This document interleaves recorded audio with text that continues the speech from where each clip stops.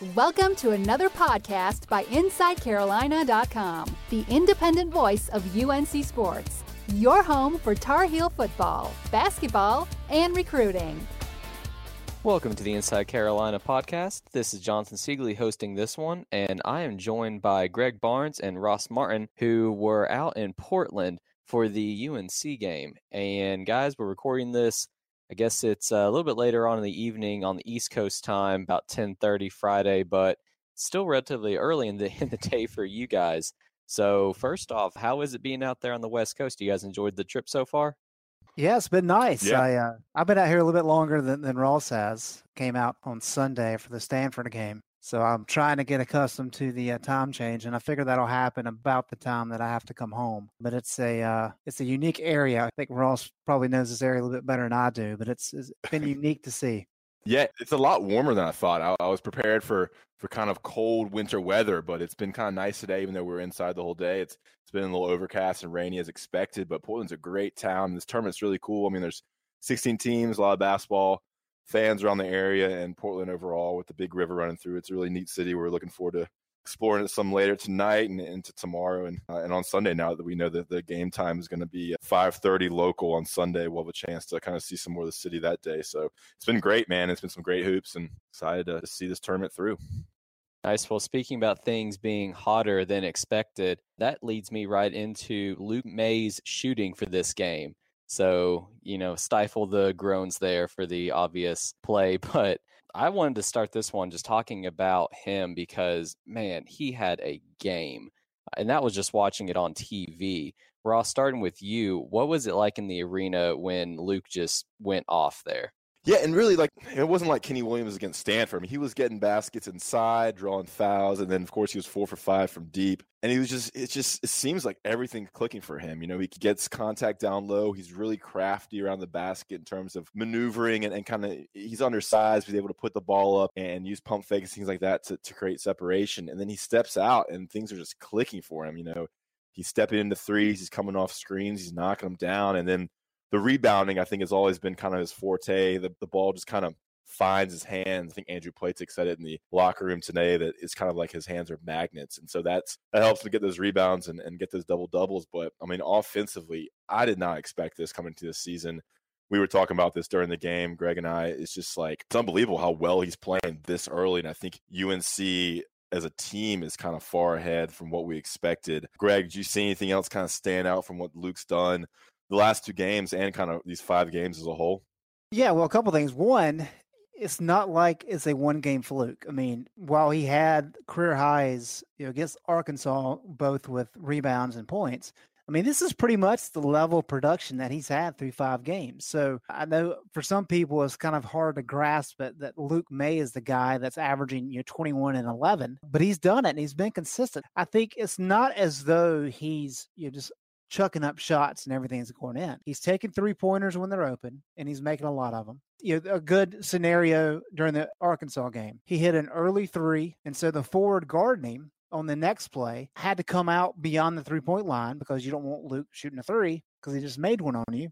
And so what does Luke do? He dribbles right around him, goes to the hoop for a layup. And we know what Luke can do in terms of offensive rebounds and putbacks. So when you put all those things together, now we're talking about a guy who's 6'8", 240, can shoot from the outside, can break you down off the dribble. He hustles. He's scrappy. He's got a great nose for the boards. And so he's doing everything. In North Carolina, they needed somebody in the post to step up. Ross, as he said, we were kind of chatting, and I really thought Luke could be a guy this year that can maybe give them 10 and 10, and that would be fantastic. For him to do what he's done thus far against some pretty good opponents far surpasses expectations. And I know that Theo Pinson and Roy Williams and Joel Berry and all his teammates say, hey, we've seen him do this. We're not surprised. You've got to be surprised that he has operated at this level for the first 2 weeks of the season. If he was playing this well in practice, why was he not starting over Isaiah Hicks or Kenny Meeks last season? Right. I agree. I think he's made a huge jump from sophomore to junior year, and that goes to his work ethic. Players and coaches always talk about the gym rat, blue-collar work ethic he brings. He's shooting 58.1% from the field and 52.9% from 3.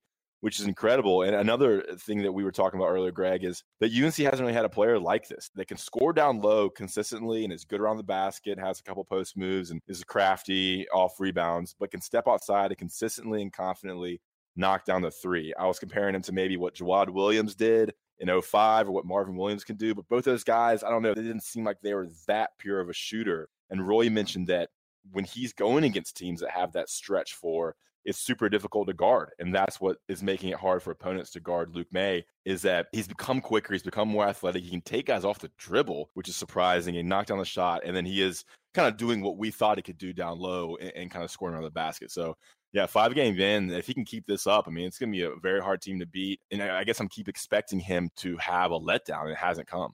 Well, and there's going to be a letdown at some point. And I think that's one of the important things for people to realize is there's going to be some games where teams are able to control him just because they have more size, more athleticism, those types of things. But Joel Berry made the point today that this guy is very intelligent. He has a very high basketball IQ. And so it's not as though he's just trying to overpower people. He's actually thinking through his moves. You know, he's pump faking. He's established some post moves. He's doing all these different things. And that's going to be critical. But when you look back at a lot of these recent bigs that UNC's had, and Bryce Johnson and Kennedy Meeks come to mind, they struggled early in their career with inconsistency. And they would have, Bryce would have 20 and 10 this game. And then for 2 games, he'd have 9 and 5. And so what he did his senior year was he elevated that. And he was able to have those good performances day in and day out. And so that's going to be the challenge for Luke, is not only being able to continue playing at this high level, but being able to do it night in, night out. And that's going to be a challenge. And there are going to be some challenges for him. I don't think he's arrived by any stretch, but just the work ethic that he's had and his approach to the game, I think it bodes well that he's going to have a big year. And make no doubt about it. I mean, right now, this kid is first team all ACC. I mean, so it is. It's just amazing what he's done thus far.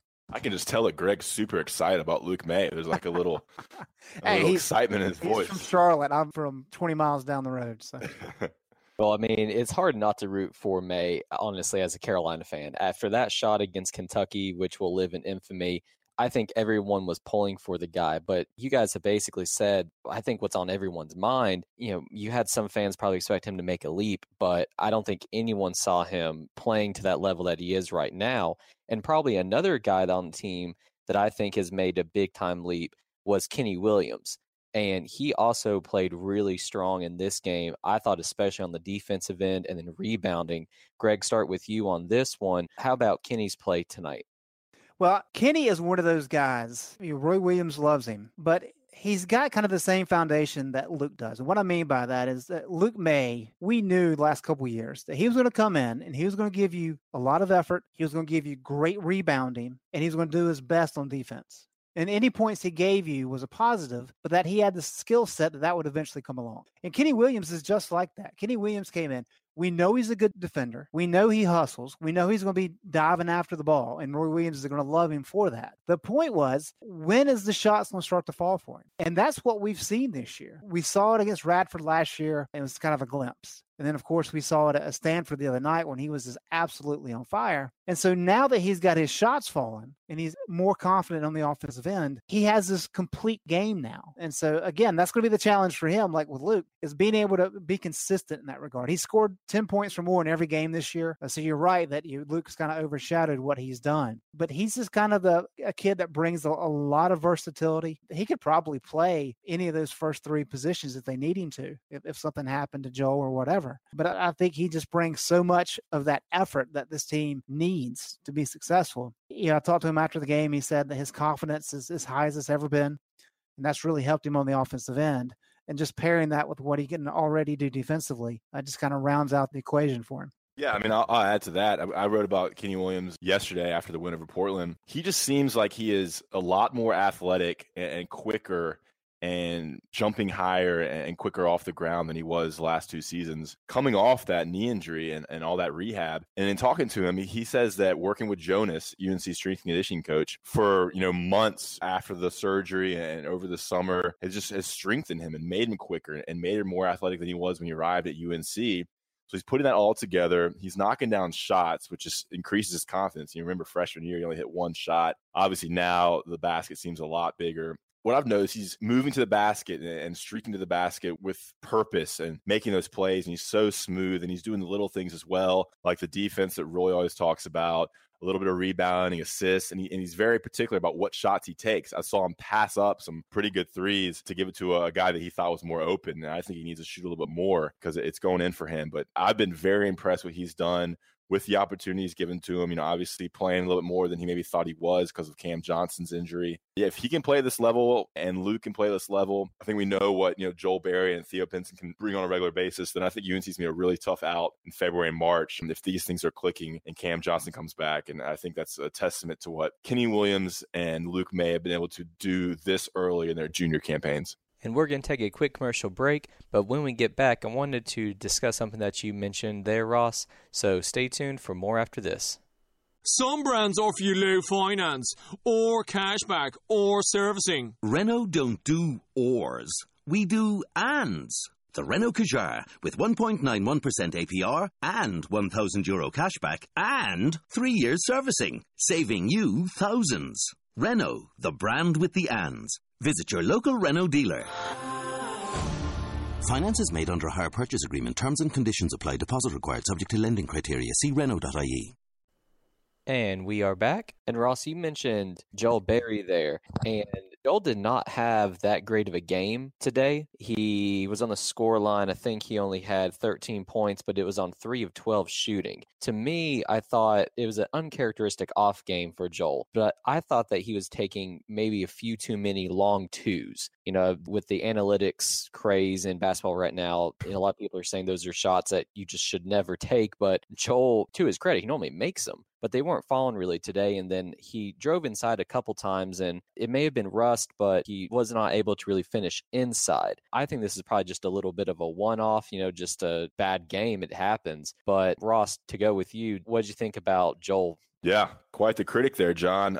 Yeah, 3 for 12 obviously is not great, but look, 7 for 8 from the free throw line. He didn't stand out to me as having a great game, and obviously I didn't notice that maybe his performance was that bad. He did enough to help out his team and get the win, and they won comfortably. I thought he made some key baskets at key points in the game when Arkansas went on a run at different points in the first and second half. I thought he drove to the basket and drew contact at the times when UNC needed that boost, and that was huge. And he's had some big games already this season, and he's still kind of, finding his spot and his shot. And as long as guys like Kenny and Luke are kind of carrying the team offensively, he can be the distributor and go from there. He had 4 assists, 0 turnovers. I know Roy made a point to point that out to the media today, but I'm not concerned about Berry or Pinson, especially after what Pinson did against Portland. Yeah, I'll go the other way. I know the shooting numbers were not that good. And like you mentioned, John, there's a couple times where he drove in the lane. And Arkansas has some athletes. And there's a few times where instead of going right at the hole, he kind of got up in the air and was kind of falling away and got a couple of those shots blocked. But the 7 of 8 free throws is solid. Like Ross mentioned, 4 assists, 0 turnovers against Arkansas, which lives and dies on creating turnovers with their full court press. I think that was very critical. And Luke Maye, said after the game, I'll have a story on this as well, but when you look at what Arkansas did in the second half, they had a 9-0 run, and then they had a 10-0 run. The 9-0 run that they had, the next play down, who has the ball? Joel Berry drives directly to the hoop, gets a layup, comes down the court, he draws a charge. So in a span of 2 plays, Berry has completely killed that momentum. What happens? UNC goes on an 8-2 run, regains a 13-point lead. You go down to that 10-0 run that Arkansas had, cut the lead, I think, to 6 with like 3.5 minutes to play. Berry again on the next possession forces the issue, gets fouled, knocks down 2 free throws. That 10-0 run is stopped. UNC is back up by 8. And so I think if we look too much at the field goal shooting, you kind of lose the fact that, hey, when the team needed him, he stood up and he was the leader that they needed. And those are 2 good examples. And when you combine that with what he did with the assist error ratio, I think that's a pretty strong performance. Would he have liked to have shot better? Of course. And you're probably right that some of those long twos he probably shouldn't take. But again, like you said, he makes a lot of those. I think you can live with the field goal shooting when you factor in those little things that he brings that don't really show up on the score sheet. Well, and he also played great on the defensive side.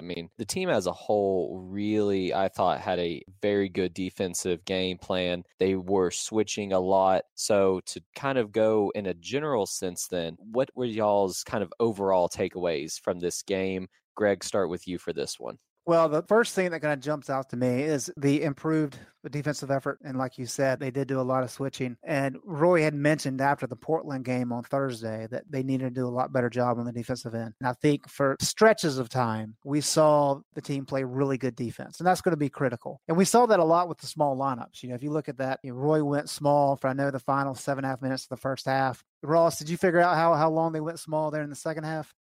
I did not do that legwork. Okay, but there was a large stretch of time there late in the game where they went with a small lineup. So they played pretty effectively in that. But kind of the main thing that jumps out to me is if you look at the stat sheet, you've got 4 guys that played 33 minutes or more with Maye, Pinson, Berry, and Kenny Williams. Only Garrison Brooks and Brandon Robinson, the only other 2 guys that played more than 9 minutes. So that is a drastic paring down of the lineup compared to what we've seen thus far. We know Arkansas is a very good team, but that to me kind of indicates that Roy found importance in this game. He wants to be able to play for the championship because that'd be good for this team. But when you look at that really kind of whittles down, and that says that, hey, Brandon Huffman played 3 minutes. He's got to up his game. He's got to come along and play. Jalik Felton got time early. He only finishes with 6 minutes. So Roy gave him an opportunity early in the game to show what he could do. He struggled. And so, the fact that Andrew Platek played more than either Seventh Woods or Jalik Felton, I think that says a lot. And so we're not near ACC play quite yet, but in some of these big games, it's smart for you as fans to kind of look at the minutes, because if Roy can space the minutes out, he will. But in this situation, when you've really only got 6 guys playing the bulk of the minutes, that kind of gives you an indication of who he has trust in at this point in time. Then Ross, same thing to you. What was your overall takeaway from this game?